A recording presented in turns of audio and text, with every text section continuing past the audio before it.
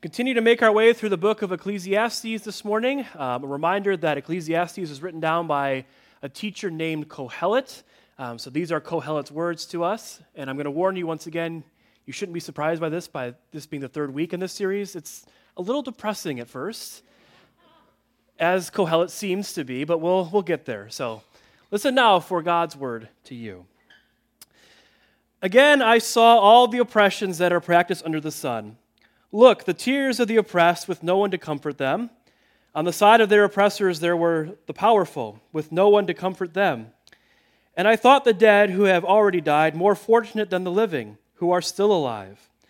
But better than both is the one who has not yet been, and has not seen the evil deeds that are done under the sun. Then I saw that all the toil and all the skill and work come from one person's envy of another. This also is vanity, and a chasing after wind. Fools fold their hands and consume their own. Better is a handful with quiet than two fistfuls with toil, and chasing after wind. Again, I saw vanity under the sun, the case of solitary individuals without sons or brothers, yet there is no end to all their toil, and their eyes are never satisfied with riches. For whom am I toiling, they ask, and depriving myself of pleasure? This is also vanity and an unhappy business. Two are better than one because they have a good reward for their toil. For if they fall, one will lift up the other. But woe to the one who is alone and falls and does not have another to help. Again, if two lie down together, they keep each other warm. And how can one keep one warm alone? And though one might prevail against another, two will withstand one. A threefold cord is not quickly broken. This is the word of God for you, the people of God. Thanks be to God. So every year, the Oxford English Dictionaries hand out their award for the word of the year. And that word is chosen from a wide variety of words that are debated and discussed. They are words that reflect the ethos, the concerns, the preoccupations of any particular year. But it's also a word that has a word or a phrase that has the potential to continue to have a cultural impact. So that word does not have to be invented or used for the first time in that particular year. It just has to rise to prominence and have that potential to continue on to be used. So, for example, in 2013, the word of the year was the word selfie.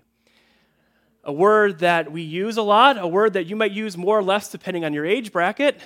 And you may take more or less selfies depending on your age bracket. Then in 2014, it was the word vape, as in a vape pen, the alternative to smoking, although we found out it's still just as unhealthy for everybody else. And then in the year after that, it was the word emoji. We all use emojis in our texting. Some of us have a better emoji text game than others. But then, in more recent memory, in the year 2021, a word that we should all be familiar with, the word vax was the word of the year. As in, are you vaxxed? Are you fully vaxxed, partially vaxxed, or anti-vax? In 2020, we saw this huge explosion of different words that made their way around. The Oxford Dictionaries didn't nominate or didn't give out an award to just one word that year. They had a whole report called Words for an Unprecedented Year. And we remember some of those words: social distancing, lockdown, work from home, and of course, the all too familiar now, Zoom. As in, is this meeting in person or is it on Zoom? Is it both in person and on Zoom? Can you send me the Zoom link? I don't seem to have it. I lost it in my email. And of course, Zoom has created this whole other area of language, right? Someone starts talking on Zoom, you can't hear them. Can you unmute yourself? Zoom, of course, created things like virtual coffee hours. Remember those? And for office workers, I heard about a thing called virtual happy hours, which I heard were the bane of everybody's existence. Now, 2023 is not over yet, and so the jury is still out on what the word of the year is going to be. But if I was to promote a candidate for a word of the year, a word that has sort of captured our cultural moment, it's the term woke. Now, the term woke, whether you see it as a positive or a negative term, it has had a tremendous impact on our culture. It has become an incredibly divisive term. an accelerant thrown on the fire of our already politically divided society. Ammunition in the latest culture war, being woke. But long before it was used as a divisive term, it has its origins in the African American community to talk about racial injustice, to be aware of racial injustice. And so it's actually a lot older than you might imagine. All the way back in 1923, 100 years ago, we find the first usage of that term woke used by the activist Marcus Garvey, who encouraged people of African descent around the world to be woke. That is, to develop a sense of political and social consciousness, a sense of promoting themselves, a sense of self-determination. And then in 1938, the blues musician, a man named Leadbelly, used the term woke in a song to describe two black boys who were falsely accused of sexual assault against a white woman in the South. And so he used this term to encourage black folks as they traveled through the South to be aware of things like this as they happen with a disturbing frequency. And then in the 1960s, it found its first, it was printed for the first time in a New York Times article. And then it really exploded back on the scene in 2014 following the death of Michael Brown in Ferguson. And from there, it's really transformed into a term that means somebody who is aware, somebody who is paying attention to all forms of injustice. So with respect to the African American community who first used this term as a way of self-preservation, a way of being aware of the injustice and the violence that was often directed towards them, it's not a term that describes a political ideology. It's rather a term that describes somebody who is awake and aware and paying attention to the injustice and the pain of the world. And this is exactly what we find Kohelet doing here this morning. Being awake, being aware, paying attention to the pain and the injustice of the world. And if you've been keeping track over the last few weeks as we've been in the book of Ecclesiastes, the first week we had a little touch of nihilism from Kohelet, and then we had some hedonism last week, and now we get Kohelet being a little woke, being aware, paying a little bit of attention.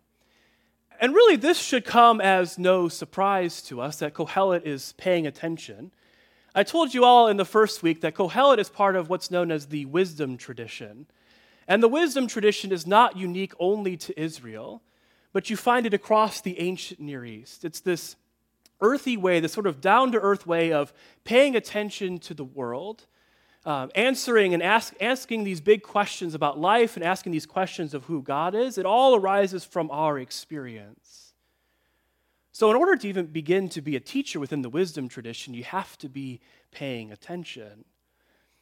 But of course, the problem with paying attention to the world is that it can be a very despairing task, can it? It can be a very sad thing to pay attention to what's going on in the world. And this is exactly what happens to Kohelet this morning. He looks out at the world and he sees all of the injustice and all of the oppression that's happening under the sun.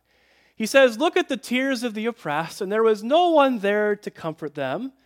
He's looking and searching for God to pay attention. This should not be that unfamiliar to us. We find this all the time in the Psalms, the lament Psalms, people crying out to God, "Pay attention to what I'm going through." And yet God seems to be absent as Kohelet looks out. But even worse, he looks out and the king is not paying attention either. Not only is the king not paying attention, the king is on the side of the oppressed, or is on the side of the oppressor, harming the vulnerable. And then Kohelet says, "I envy those who are dead, who no longer have to look at this injustice, and I'm even more envious of the people who have yet to be born because they've never even had to see it." Say what you want about Kohelet, but he's really good at feeling all of his feelings, right? He would have made, his passage this morning would have made great lyrics to one of the emo songs I was into in college. Feels all of his feelings, all of the tears, of the injustice of it all. And this really underscores the point of just how difficult it is to pay attention to the world around us, to notice the things that happen to us. It is not an easy task. It is not an easy thing to look at the pain and the injustice of the world. And I think this is why, or at least one of the big reasons why, there has been such a reaction to a term like woke. It's because we don't want to look. We don't want to pay attention. It is hard to pay attention to the painful past. It is hard to notice and be aware of the injustice that exists in the present. And so we hide ourselves from it. We inoculate ourselves from it.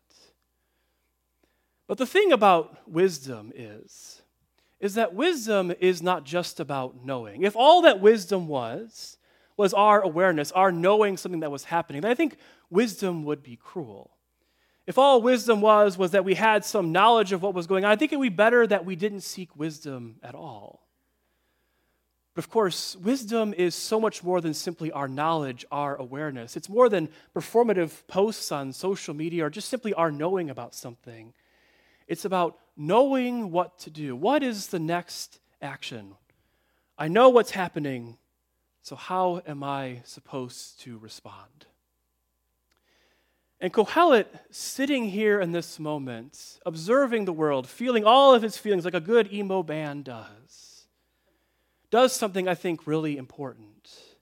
That by sitting there and allowing the pain, to experience the pain and the injustice of the oppressed, to allow the tears of those who are crying out, calling out to those in power, praying to God, allowing himself to experience it, he experiences it as if it's happening to himself. It doesn't seem to me that Kohelet is part of this group of people, this oppressed community. But he sits and he experiences it as if it is happening to him and makes it his own suffering. And if we are able to do what Kohelet does, if we are able to resist that urge to flee, to run when the despair sets in, to hide ourselves from the pain of the world, I think we can come out on that place where Kohelet does. What he realizes in observing the world is that what those who are oppressed need, what those who are marginalized need, what those who are maligned and forgotten and ignored need, is somebody to pay attention, somebody to notice what's going on in their lives. What he says is that 2 is better than 1 is 3, and 3 is even better than that. He says that what he advocates for here is this sense of solidarity, this paying attention. What solidarity really is it's those who are unaffected becoming affected. It's those who could pass by and keep on moving, choosing instead to pay attention. It's those who could click off the TV when the suffering comes on, choosing instead to watch and to notice. What solidarity is it's this realization of what Martin Luther King Jr. called realizing that we are all caught up in this inescapable web of mutuality. That when one person hurts, everybody hurts. When there is injustice and suffering somewhere, there is injustice and suffering everywhere. It's realizing that when there is pain and injustice and oppression, the things that Kohelet observes this morning, when it's happening, it's not happening in the abstract. It's happening as if it's happening to each and every one of us, even if we are not affected. The African-American poet Micah Bournes, in his wonderful poem entitled, "Is Justice Worth It?" says this. He says, a lot of people see justice as the most futile thing you can do with your life. Give yourself completely to business and you see money piling up. Be a health nut, eat right, go to the gym, and your muscles will grow and your body will look good and you'll see results. But when it comes to justice, it seems like you can't get ahead. You patch up one hole and something else rips open. You bring peace to one region and war breaks out in another. You rebuild after an earthquake and a tsunami hits. And you work and you work and you work. And there's never any profit. There's no bank where you can store a surplus amount of justice in. Stability is never permanent. Something always trips and people always ask, is it worth it? And that question, though understandable, quite frankly, it's ridiculous. And it really comes from those who are actually tired from pursuing justice, and not just tired of the idea. It rarely comes from those who've labored for years and have good reason to ask it. And you know why they never ask? Those types of people become friends with those who suffer, family even, because it's one thing to wonder if someone else's freedom is worth fighting for. But when you begin to identify with that someone else, commune with them, that's when that question is no longer worth asking. That's when it becomes offensive even. What do you mean, is it worth my time? That doesn't even deserve an answer. I don't care how long it takes. I don't care how many times we fail. I don't care how little progress we make. You never stop fighting for your own. That's what Kohelet says. We toil together. We work together. It's the realization that those that we seek to serve, that those who are in need of justice are our own. The poor are our own. The hungry are our own. The ones deprived of our rights are our own. And what they are most searching for, what they need, is someone to toil with them. That even if we are unaffected, especially if we are unaffected, it is to become co-workers, to join with them in that struggle for justice. That is what solidarity means. But what does solidarity look like? Most of you know I've been gone a bunch this summer, and you may be wondering where I've been. The simple answer is I've been in Chicago a bunch. I was in Chicago one weekend visiting family, and then I was gone for a week on the Stage Youth mission trip in Chicago. Melanie Barish and I took a group of 5 students from the Stage mission trip up to Chicago, and they all endured my incessant talking about how great Chicago is. And the correct way to eat a Chicago hot dog, although they didn't listen to me. So Melanie and I, we took Stage up there. We joined in this mission trip with 2 other churches, and it was unlike any other mission trip that I have ever been a part of. We didn't paint houses or anything like that, which there's nothing wrong with that. What we did is we spent the week learning about eco-justice, the ways that organizations and people in that community are working to address bigger systemic issues when it relates to the climate and how it affects the people in the city of Chicago. So we spent time going around to different parts of the city, and I think all of us who went on that trip have one experience, one day that has really stuck with us, that we took back with us, that remains lodged in our memory. And for me, it was the Tuesday of that week, where we went to a place called the Southeast Environmental Task Force on the southeast side of Chicago. It's in the Hedgewish neighborhood, which is as far south and east as you can get and still be in the city of Chicago. And I'll confess, I grew up in Chicagoland, but I grew up probably about as far from Hedgewish geographically as it was from my day-to-day concerns. So we met with the Southeast Environmental Task Force run by a woman named Olga, and the entire southeast side of Chicago is the old industrial, and still is in a lot of ways, the industrial corridor of the city of Chicago. And it was described as a neighborhood that is overburdened with toxic fumes and pollution. It's what's called a fence line community, where the neighborhood, they all live really close to the factory. So they live close to things like cement kilns and warehouses and toxic dump sites. Something like 1 million pounds of toxic waste a year are sent into the air. And this is where the residents all live. And so what Olga and her organization do is they work to address these issues. They work to help try to make the environment safe and clean for the residents. She says that the things that happen on the southeast side, the industry that's there, it provides very necessary resources for the rest of the city of Chicago, and yet this community is bearing the burden for this. And so Olga seems to be fighting this constant uphill battle, this constant working on behalf of her neighborhood. And the story she told us was from back in 2020. In 2020, a scrapyard closed in what's called the Lincoln Park neighborhood of Chicago, which is actually where we were staying. Lincoln Park is this really nice, affluent, white part of the city of Chicago. So the scrapyard closes in Lincoln Park, and then a short while later, they announced their plans to reopen this scrapyard in the Hedgewish neighborhood, a poor Latino neighborhood. So this already overburdened neighborhood with pollution is going to have even more particulate matter sent into the air. And so it caused tremendous outrage. And there were protests. There was even a hunger strike surrounding all of this. People demanding that this scrapyard not be moved to Hedgewish. And the rallying cry was that if it's not good enough for the north side, it's not good enough for the southeast side. If it's not good enough for an affluent white part of the city, if it's not good enough for a poor Latino part of the city. And here's the thing that really got me in the story that she told us. She told us it wasn't just Hedgewish people, it wasn't just southeast side people who were out there protesting the movement of this scrapyard. People from Lincoln Park also came down and stood side by side with them and protested with them. People who were unaffected, who actually benefited from this decision about the scrapyard, came down and worked for justice together, toiled together. Now, I wish I had a happy ending to this story for you. I wish I had any ending to the story for you, but it's still ongoing. There was a temporary stay from the judge, an injunction to not place the scrapyard there, but it's still ongoing. But Melanie and I were talking after our trip that Tuesday, and she said to me, my realization is that I was a Lincoln Park person in that scenario.